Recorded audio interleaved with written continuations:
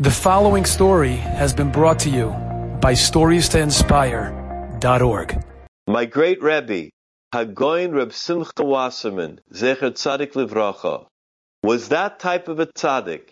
His hashpah was in the kindest, gentlest way. He raised the level of all around them.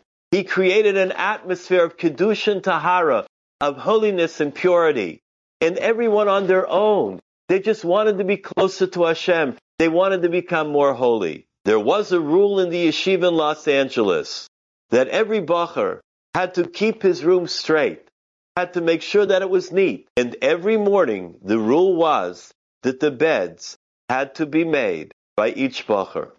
The Goin Reb Simcha, he spoke about it a couple of times in the most gentle, nicest way. However, there were still those bacherim, those students, that did not make their beds in the morning and left their room a mess.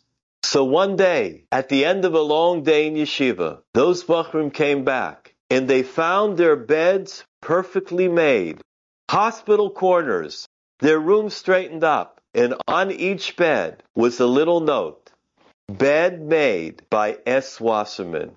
Never again in the history of the yeshiva was there any bacher that would forget to make his bed in the morning. That is what I call hashpah, influence. Enjoyed this story? Come again. Bring a friend. StoriesToInspire.org